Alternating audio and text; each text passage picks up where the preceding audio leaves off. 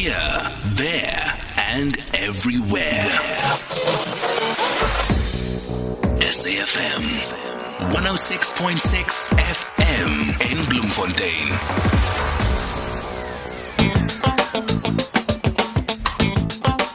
Getting your weekend started right. The Jet Set Breakfast. So here's a story that we've followed over a couple of years. And a couple of years back, I interviewed I suppose one could call him the owner or the director of a project, or the CEO of APOPO, and I don't know if it was actually the CEO at the time, but essentially we were talking about the training of rats They were training the rats in Belgium to go and sniff out and detect landmines. And at the time, I found it to be one of the most, I have to say, charming stories that I've covered in a long time.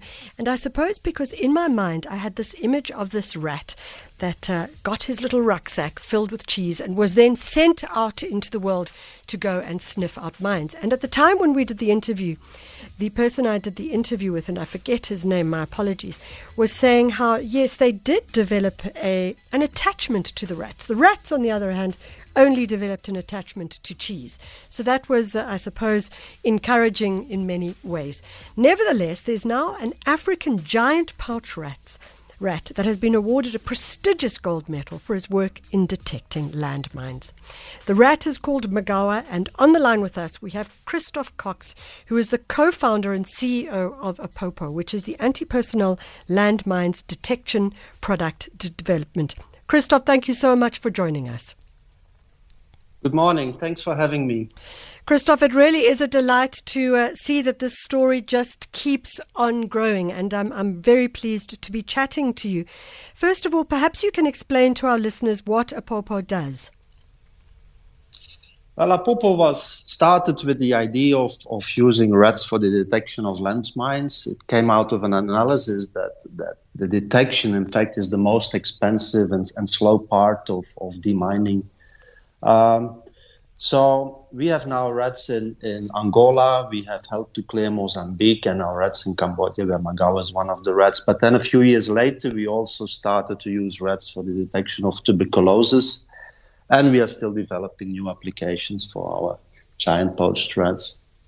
You know, I'm interested in this thing of detecting tuberculosis because I remember we spoke about that.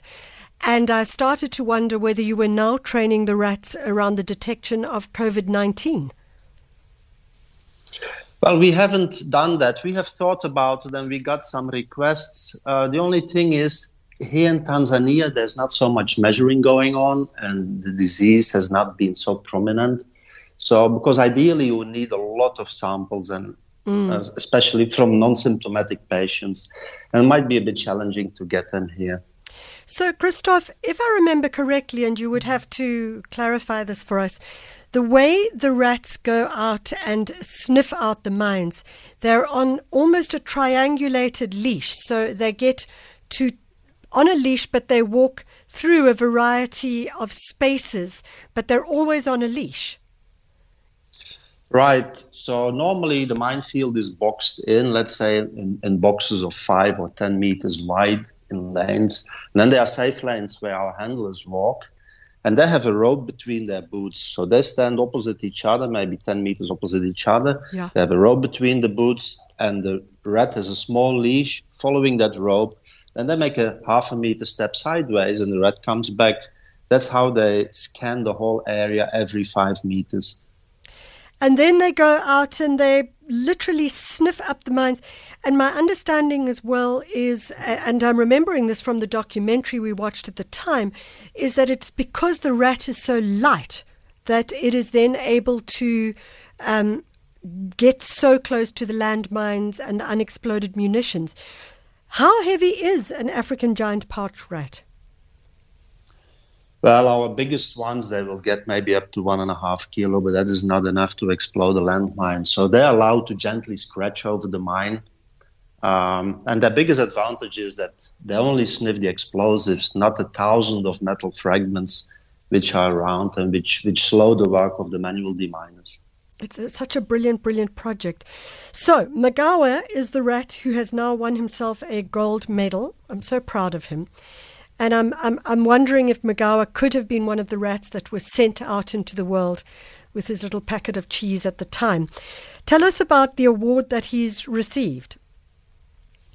Well, he received the PDSA gold medal, and this medal is given for animal bravery, but it has typically always gone to dogs, right? So This is the first time it has been given to a rat, and it's such an honor for us and for our trainers, for all the hard work they put in, and also for the people of Cambodia, of course, who are terrorized on a daily basis by the landmines, know, and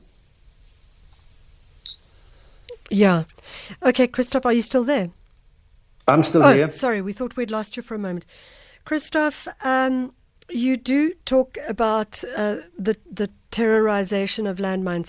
What kind of numbers are we looking at? I mean, little Magawa has sniffed out in his own career 39 landmines. I mean, that's extraordinary. 39 landmines and 28 unexploded munitions. But I imagine that there are hundreds and hundreds that still have to be found. Oh, yes. Globally, there are millions. So there are still 59 countries which are contaminated. Yeah. But the good news is that under the Ottawa Treaty, every country has a deadline. And this deadline is 2025. Of course, it might be challenging to clear all the landmines before 2025, but there is a clear path towards clearing each and every country. That's how we cleared Mozambique by 2015. It was declared mine-free, and now there's just some residual problems left. So we hope that this problem will be rid in the world after 10 years or so. Christophe, what reward does the rat get and every time they find a landmine? Oh, when they find a landmine, they actually don't get a reward because we don't know if there's a landmine. So they indicate, and then afterwards we verify there's a landmine. But they get a reward in the training situations when we know there's a target. And then they will get, bananas, fruits, peanuts, Yeah. I did, Christophe, at the time remember thinking, I'm sure you develop a real, a fondness for your rats. Do they have kind of personalities, or are they very single-minded and there's no loyalty there except for the bananas and the fruit? Oh, there's some loyalty there. They're really cuddly animals. And even, when our trainers, when they unleash them after the training and the trainer walks away, the rat will just follow in his footsteps, back to its cage. And they all give them their own name, mostly like soccer players or whatever. I'm delighted.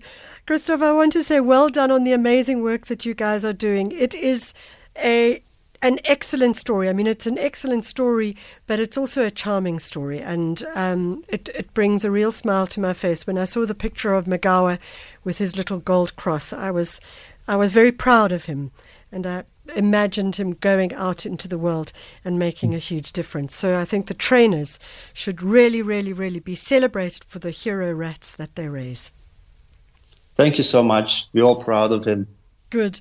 CHRISTOPHE COX, he's the co-founder and CEO of APOPO, the Anti-Personnel Landmines Detection Product Development, and training rats to smell and sniff out, as he says, not just landmines and unexploded munitions, but also TB. And they can do it faster than a normal TB test. And I remember that from the interview last time. And when I mentioned that to some people who were working in the TB world, they were sort of wide-eyed and couldn't believe what I was saying. But it is true, and they are doing amazing stuff. APOPO is spelled APOPO, and look it up, go and see what they're doing, and I'm sure you'll see a picture there of Magawa, the African giant pouched rat, who's been awarded the prestigious gold medal for his work in detecting landmines.